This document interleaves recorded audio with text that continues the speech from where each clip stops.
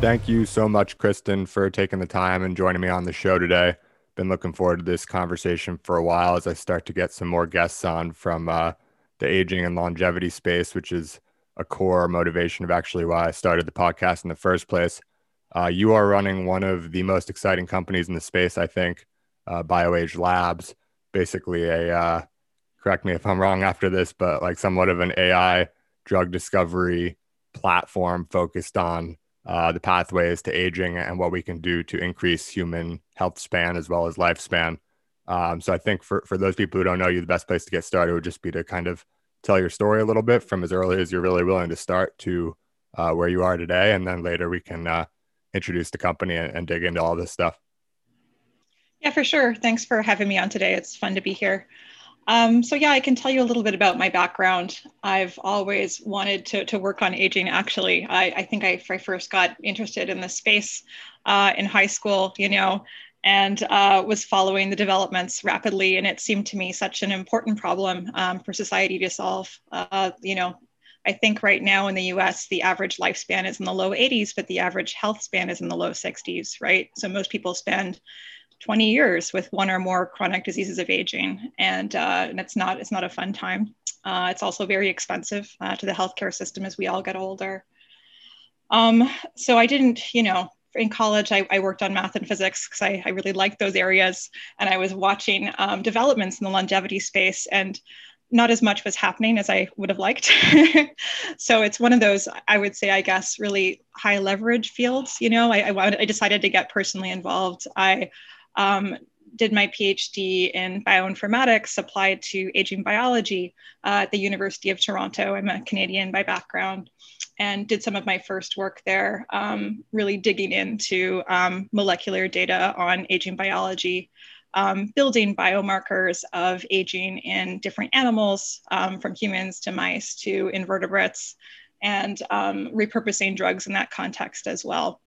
And I'll say too, right? Like I've always been most interested in studying how humans age, because that's of course going to be the most translational to finding therapies that are really important to helping people.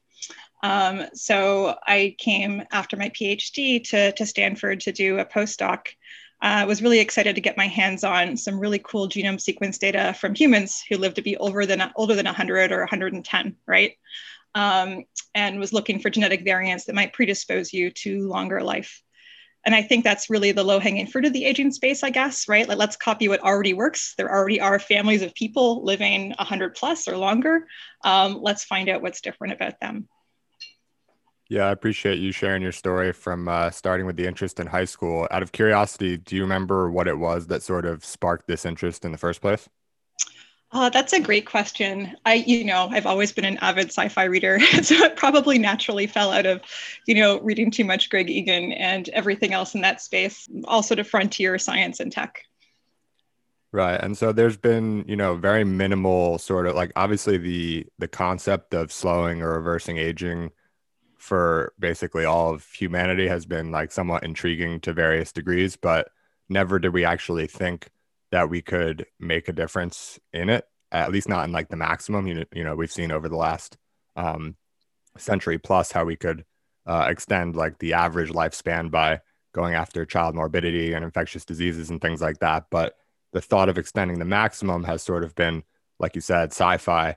But more recently, first I think with certain experiments in mice and maybe even humans, I'm not sure, related to caloric restriction in the earlier part of the last century. And then most notably, like Cynthia Kenyon's research, seeing that you could kind of tweak one gene in C. elegans, which is basically worms, and extend their lifespan massively, sort of added some fuel to the space. So where did that kind of intertwine with your interest, and what do you think generally like um, that major milestone sort of did for the space in terms of just sort of helping people to believe that this was something that we could actually go and actually solve?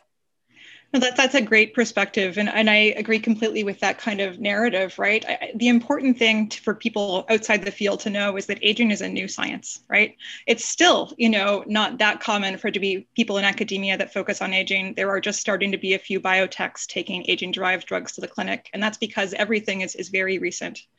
And aging science was really considered kind of intractable until, like you said, the work of Cynthia Kenyon in the early 1990s. People thought that, there are so many different things that go wrong as you get older. How can there possibly be a simple fix, right? It'll just be like a Band-Aid and it won't actually extend lifespan by very much. And then, of course, Cynthia Kenyon's work with DAF and, Gary Revkin as well, Tom Hughes, showed that you could delete one gene from a worm and double its lifespan. And I think that shocked everybody, right? Like, that's a huge effect size from a really tiny manipulation. And that sort of made the field more academically respectable. This was something that you could study with genetics, right? There's a lot of toolkits, especially to study, the effects of knocking down a gene in an invertebrate species like a worm or a fly or yeast. So really in the 1990s, a lot of biologists entered the field of aging and mapped out, for the whole genome, like what are the things that you can change that will influence the rate of aging in these invertebrate species. And the real lesson there, I think, is that lots of things work. So there are several hundred different, genetic manipulations you can make to invertebrates that will significantly extend their lifespan. And, the lesson for translation, I don't think it's going to be those exact same genes and pathways that matter for humans, but I do think that the broader lesson of there are going to be a lot of things that work. We are not optimized for living long. There's probably a lot of different mechanisms you can tweak that will have significant effect on life and health. And then just to, go forward into the future, right? So it's really only in the 2000s when you start to see these very well replicated, outbred, more genetically diverse mouse strains, these things that could make mice live longer. And I'm thinking too of the first therapeutic, which really had a robust effect, which was rapamycin. So not that long ago, right? And part of the reason for that is that it is really a lot harder to do like high throughput drug screening in mice to see if they live longer, because now, you're looking at 4-year experiments, whereas back when you're looking at, worm lifespan, that you can see that, life extension over the period of a month. So where I feel we are today is that, frankly, not many drugs or genes have been screened in mice because it takes too long, just a few dozen. And the NIA interventions testing program has really been taking the lead here. But of course, even aside from mice, what matters the most for our aging is how humans age, and we're very different from mice. Mice die almost exclusively from cancer in the lab. That's not true for us at all, right? Like heart disease is the number one killer. And of course, there's also Alzheimer's, which mice don't get, et cetera, right? So part of the vision behind BioAge is mapping out really how humans are aging. Yeah, it's interesting because, like I said, the study, and like you mentioned, the study that focused on C. elegans and worms, like we were able to show that we can have multitudes longer lifespan by, these various modifications.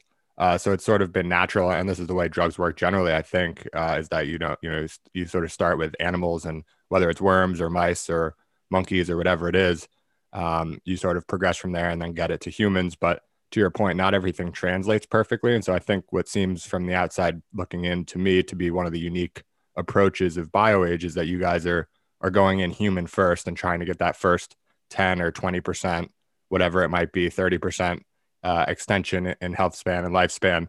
And then that sort of buys us more time to go from there. I don't know if you're familiar with like Aubrey de Grey's concept of like the longevity escape velocity, but it seems to me that this could be like a very feasible sort of step one in something like that. And not to say that it's inevitable or going to happen necessarily, but if you did envision a future in which humans could live like vastly longer than we do now in a healthy way, it would seem, very logical that like the first innovations would be sort of from humans in terms of like where they're discovered, like you guys are focused on, and then, applied to humans. And we get that extra 10, 20, 30 years of life that then enabled us to go out in this very new field, like you pointed out, and find the next great innovation to sort of rerun the cycle from there. Yeah, I think that's a good characterization. I think that what we're focused on at BioAge is this low-hanging fruit, right? We're copying what already works. We're trying to look at, we're comparing the average human at a molecular level to those people who are living, 90 plus and in good health. I still remember, we were one of the genomes we looked at back in my postdoc was from Lila Denmark, who lived to be over 110 and was still a practicing pediatrician at age 104, right? So that's possible, right? Without, too dramatic a departure. So we really want to find the pathways that are different in those people and then drug them. And yeah, I feel like it's not going to be that hard. There will be therapies that are discovered in the near term that could add, 20 years of healthy life. So when you went and started the company, it was not like a common thing, and it's still not a common thing, but it was even less common back then to go and start a company focused on extending health span and lifespan, broadly called like an aging company. What sort of gave you the conviction to go and do that in the very early days when this was just not a thing to do, and sort of take that risk for, presumably the reward of being one of the first to make a real difference? Yeah, so I'd always wanted to develop therapies that would actually help aging, in people. And I, realized over time that doesn't really happen in academia, right? Like there's lots of really awesome science that gets done in academia, but that next translational step has to happen outside. And then, as you said, right? I mean, part of the reason I started a company was because there weren't a lot of other ones out there, right? And it was really sort of conviction in the value of this big experiment that we were going to run. And the big sort of experiment that BioAge is based on is, because humans age on the scale of decades, we really need molecular data that span decades in order to figure out how people age. And, you could go and do that today. You could start collecting, biobank samples from people and then wait 50 years for them to die. So that's not practical, right?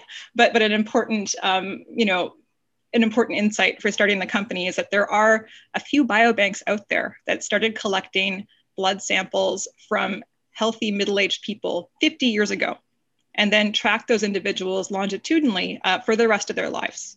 So they have, blood samples that have been banked for decades, connected to really rich, detailed health records on how long each of those individuals lived, what diseases they got when they were older, but also their health span. So every time someone would come back for another exam at the biobank, they'd look at their walking speed, their grip strength, their cognitive function, right?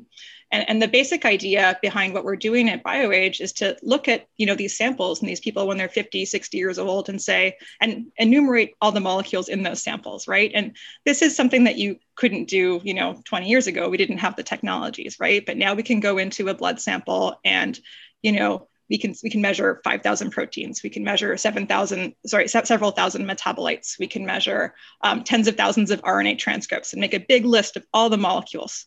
And then ask the question, like, what's different, in the molecular profile of someone, 50, 60 years old who goes on to live 90 plus versus the rest of us? And what's that sort of map of differences? And that always seemed to me like a really valuable endeavor. And that was sort of the first project of the company.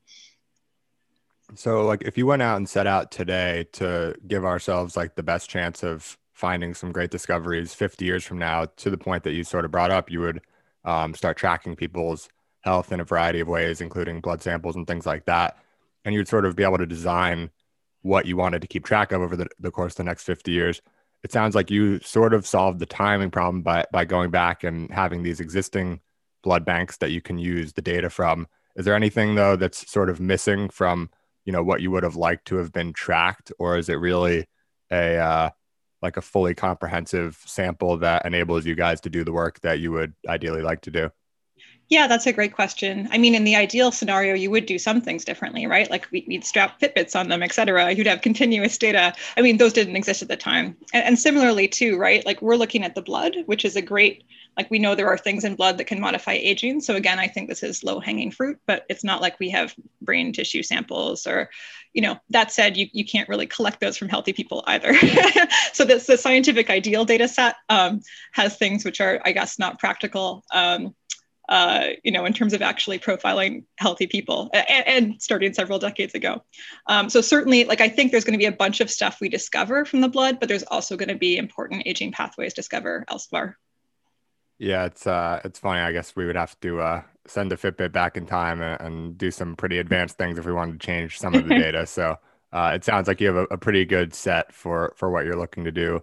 And I know, the targeting of different elements within blood is not like the only pathway within aging that people are thinking about. How was that, how did that become the pathway that you were most interested in targeting? Well, partly that's because where the data are, but partly also too, well, I guess there's a couple of different reasons. So one is that I think immune aging is really key to lots of different types of aging. Your immune system goes everywhere. Your immune system declines substantially as you get older, and also influences things like Alzheimer's, like cancer, like heart disease. So the things in your blood goes everywhere, right? So really we're getting like view of the immune system over time and how that correlates with longevity. And I think there's a lot of stuff there. I would say too that from interventional studies in mammals, blood is one of those systems where we are pretty confident there are interventions that have substantial effect on lifespan, from the work on parabiosis or blood exchange, and from some of the positive factors that have been identified in blood. And those are sort of two different windows on why the blood is interesting. Right. And so when you started out with this company, was this something where like you found the blood banks and realized like this was the way to go and it sort of inspired you to start a company, or you were like, I need to do something in this space. What's the best thing to do? And then you went out and sort of determined this to be that, if that makes sense. Sure. Yeah, it was that particular experiment of looking at trying to find like molecular predictors of mortality that you could see at midlife, that you could see when people were still healthy, and that as a way of identifying important targets for aging. So it was really that particular experiment, which I guess had been sort of percolating for a couple of years in my head. Great. So let's zoom out like a little bit, and people who have listened to other aging related episodes of the podcast will sort of be familiar with some other frameworks, but I'm curious to hear from your perspective. It seems obvious to a lot of people that if we could live longer and healthier lives, we would want to do so. But some people don't actually realize that, the attention of the world and the funding of the world and various institutions and governments and alike don't really operate as if solving aging is either something that would be good to do or achievable, because there's just no money pouring into the space.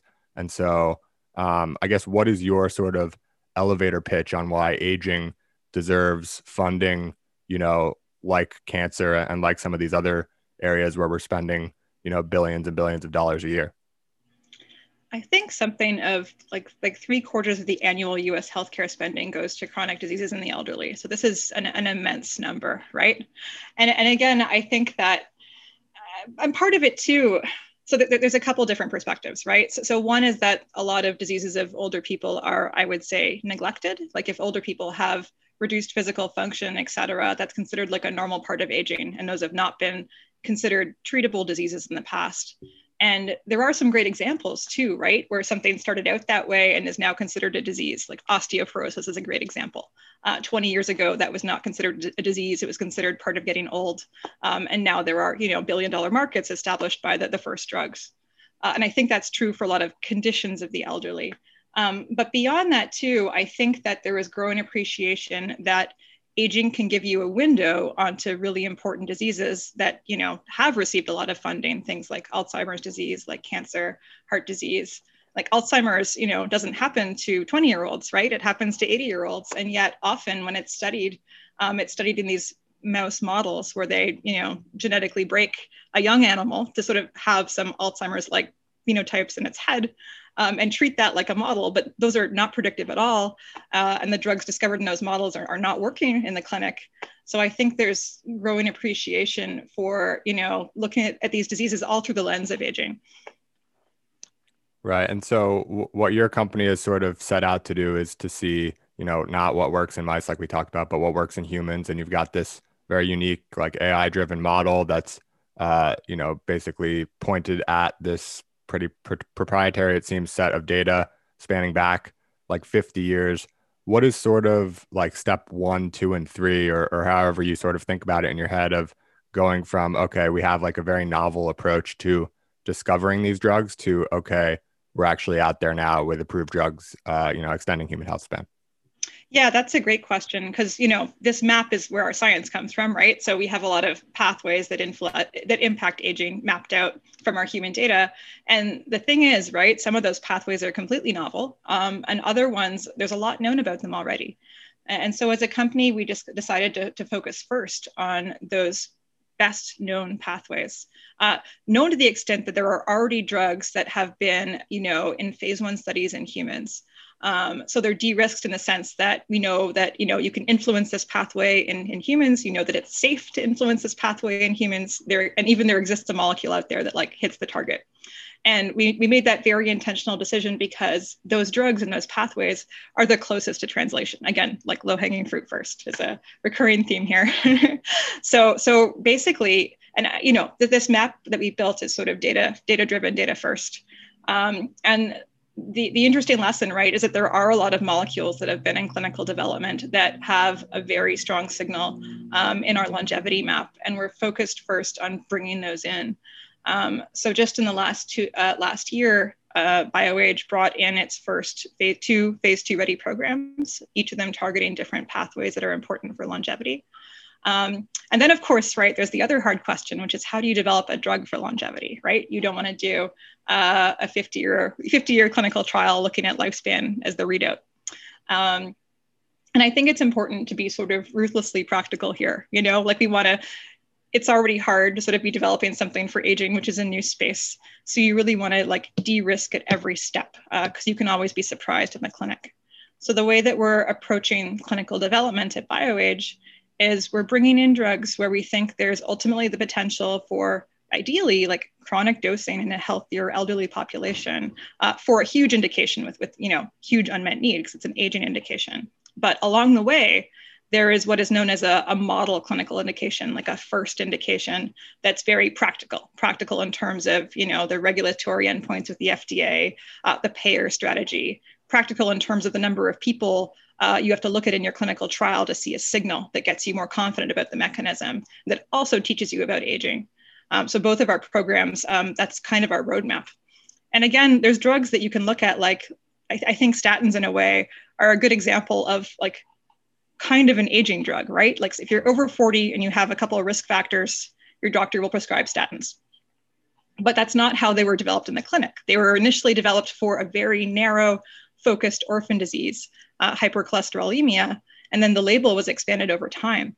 And that's a similar kind of approach, which is sort of the most practical one, I think, for aging drug development that we have right now. Yeah, so you mentioned a couple of drugs that you've been able to bring to the clinic already. I understand one was like a very recent announcement, the BGE 117, I think. That's right. And then there was another one, which I'm not sure what stage that's in exactly, but I think that was previously announced. Can you introduce these drugs and sort of how you came to them first and what you expect from them through the trials? Yeah, definitely. So the first drug induces hypoxia signaling. So this is it's a transcript. So it turns on this transcription factor in your cells that activates over 200 different genes. And it's the same kind of program that gets activated by low oxygen levels. So for example, if you go live at high altitude, this pathway will get turned on. And we initially got excited about this hypoxia pathway because of a very strong signal in our human cohort data. So we saw that over time in our human cohorts, your hypoxia pathway levels decline as you get older. And furthermore, if you look at people who are the same age, like if you have higher hypoxia activity relative to other people your age, you're more likely to live longer, live healthier longer in terms of being less frail, better cognitive function, et cetera. So that was sort of the initial signal that got us really excited about this mechanism. And there are drugs out there that, it's a pill, it's an oral pill that you can take. And we brought in one that had already been through phase one studies pretty recently, and that we could advance, immediately to a phase 2 aging indication. So that trial, which we just started last week, it's the very first trial that BioAge has started. So very exciting time right now. We're looking at aging anemia. So this is older people who have, impaired physical function, lower hemoglobin levels, and they're going to be taking our drug for 3 months. And we're going to be looking at their hemoglobin levels because it's anemia, that'll be the primary endpoint of the study. But also a bunch of other things, which we think that this mechanism might be fixing. So we think it's important actually for various aspects of muscle aging and muscle healing. So we're going to be looking at a really big battery of aging biomarkers.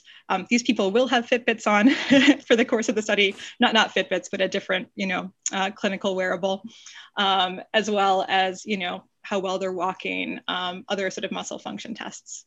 I'm curious, is the clinical wearable something that's like available for consumers or not? It's not, but it's sort of a scaled down version of a Fitbit because you're giving this to sort of older people and you don't want it to have to be charged too often, things like that. So it actually has fewer features than a consumer device. Yeah, I personally wear an Oura ring, which I think is pretty cool. I just got it within like the last year. Do you get involved with any of these things yourself? Oh, cool. Yeah, I just have a Fitbit HR, so it's a bit out of date. So I need to upgrade. Okay. Yeah. Well, it's, I think a lot of people I've found in the aging space, there's this tendency to like not worry too much about like what's going on, in the present or like in the very near term because people are so hopeful about what can be found in the long term. So I don't know if that applies to you, but people aren't like dying to be at the cutting edge of things. They're just like doing cutting edge science. And then in terms of their practical life, they're just sort of exercising and eating healthfully and things like that.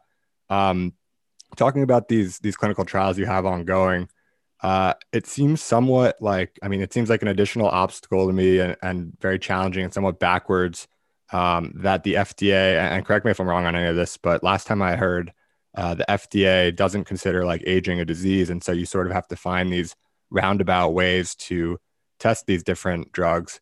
So it sounds like you're targeting this type of anemia, but really, and it's just a genuine, application and everything like that. But you also are curious to see these other impacts that it could have in more broadly, potentially slowing aging or some of the damage that occurs throughout the process of aging. Is that something where you have to sort of, do you feel sort of compromised by this issue? And is this something that the FDA can change in the near future? That's actually something I don't feel is a huge obstacle necessarily, because what if the FDA did consider aging to be a disease, right?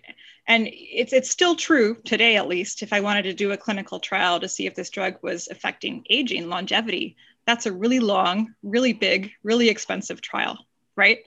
So the way that you approach it as a biotech, like say, you've got $50 million that you're going to spend on clinical trials.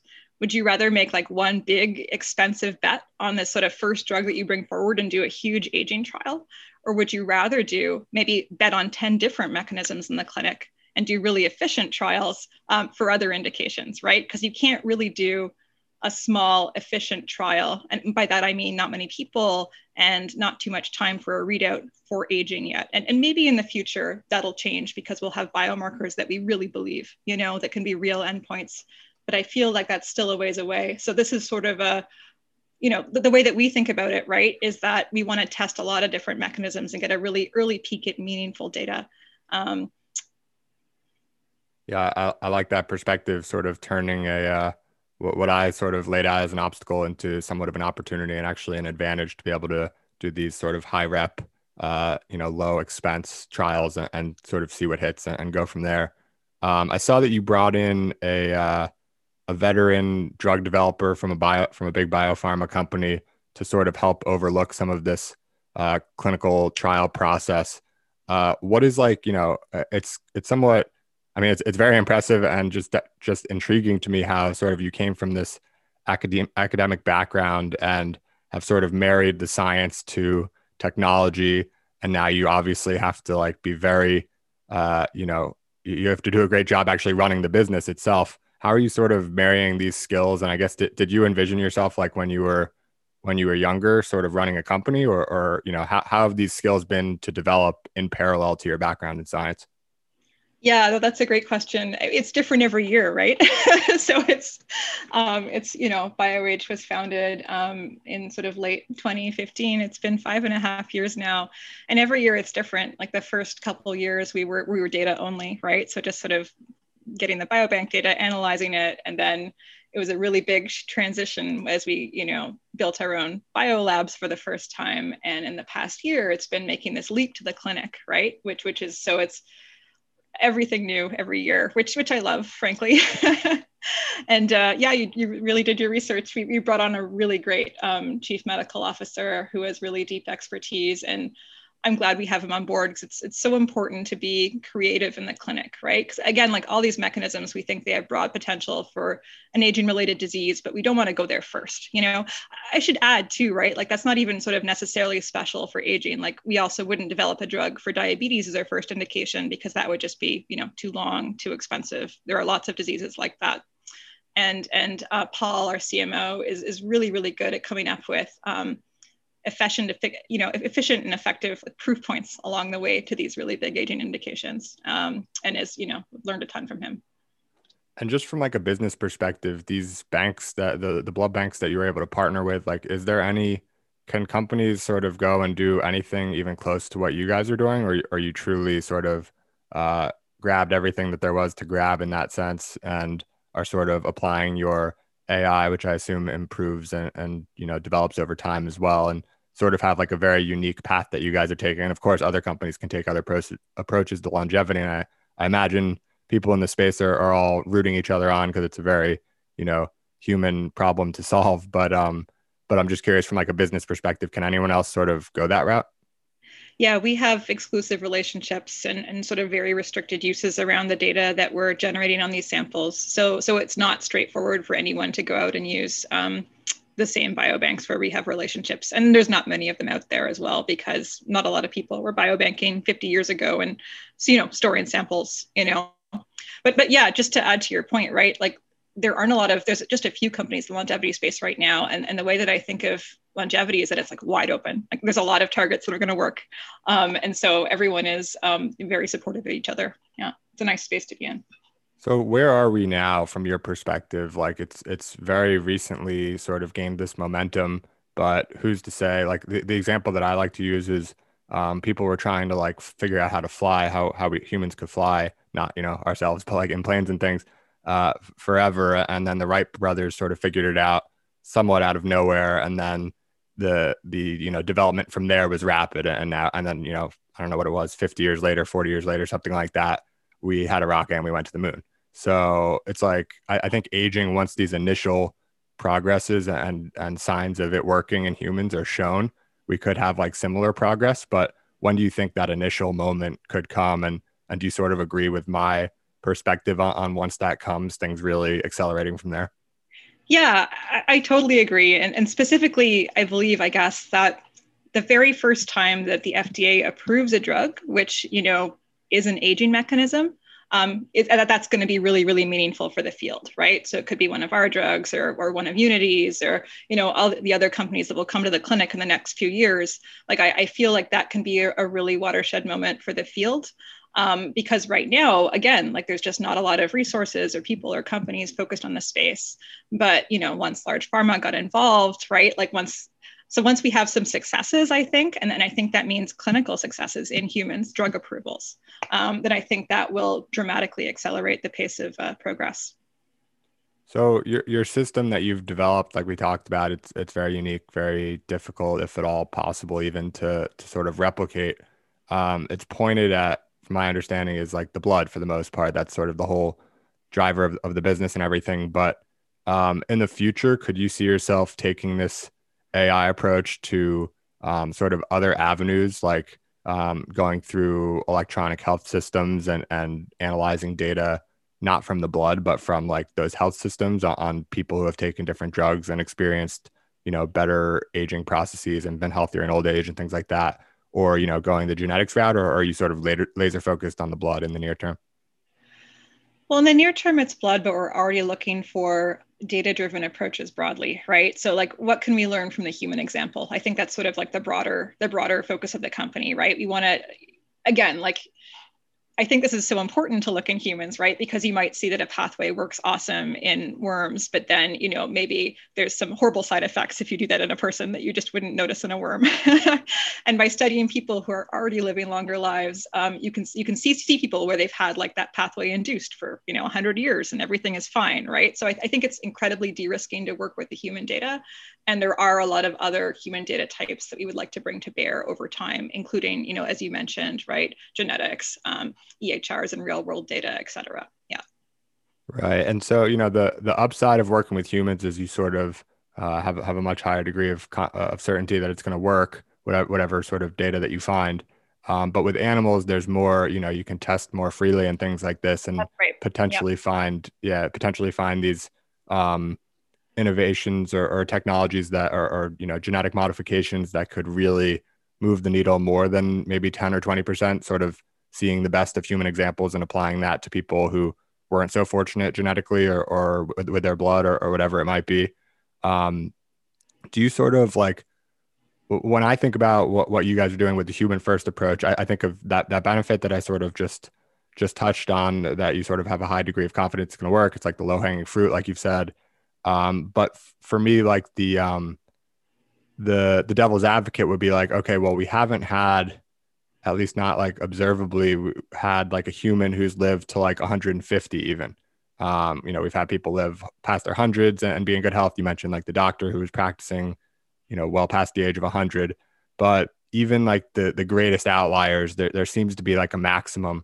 And so do you think that we could sort of find things in humans that we could then, to me, I guess seeing that maximum implies that there's like almost nothing to be found in humans that could take us beyond that maximum. It could just take everyone closer and closer to it.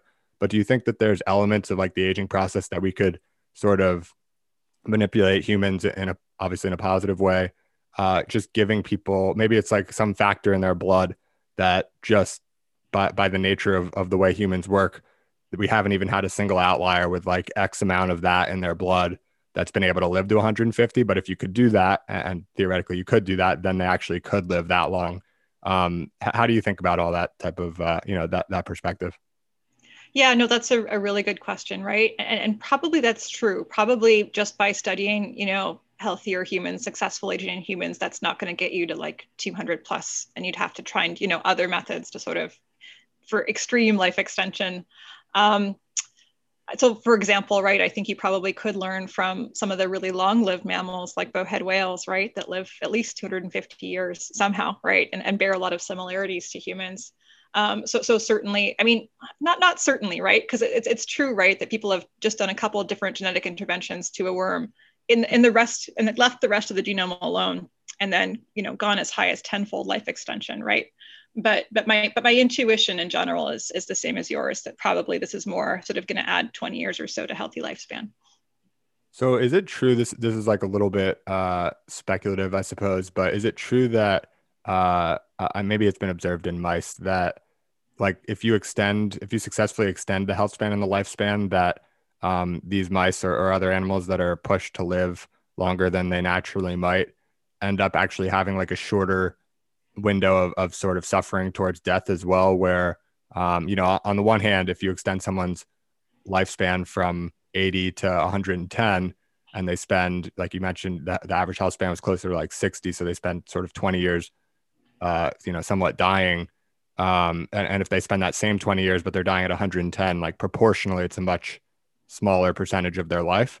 But is it true that 20 years has actually like been seen to be lessened? And I don't know, maybe you don't know about this particular question, but I'm just curious to ask.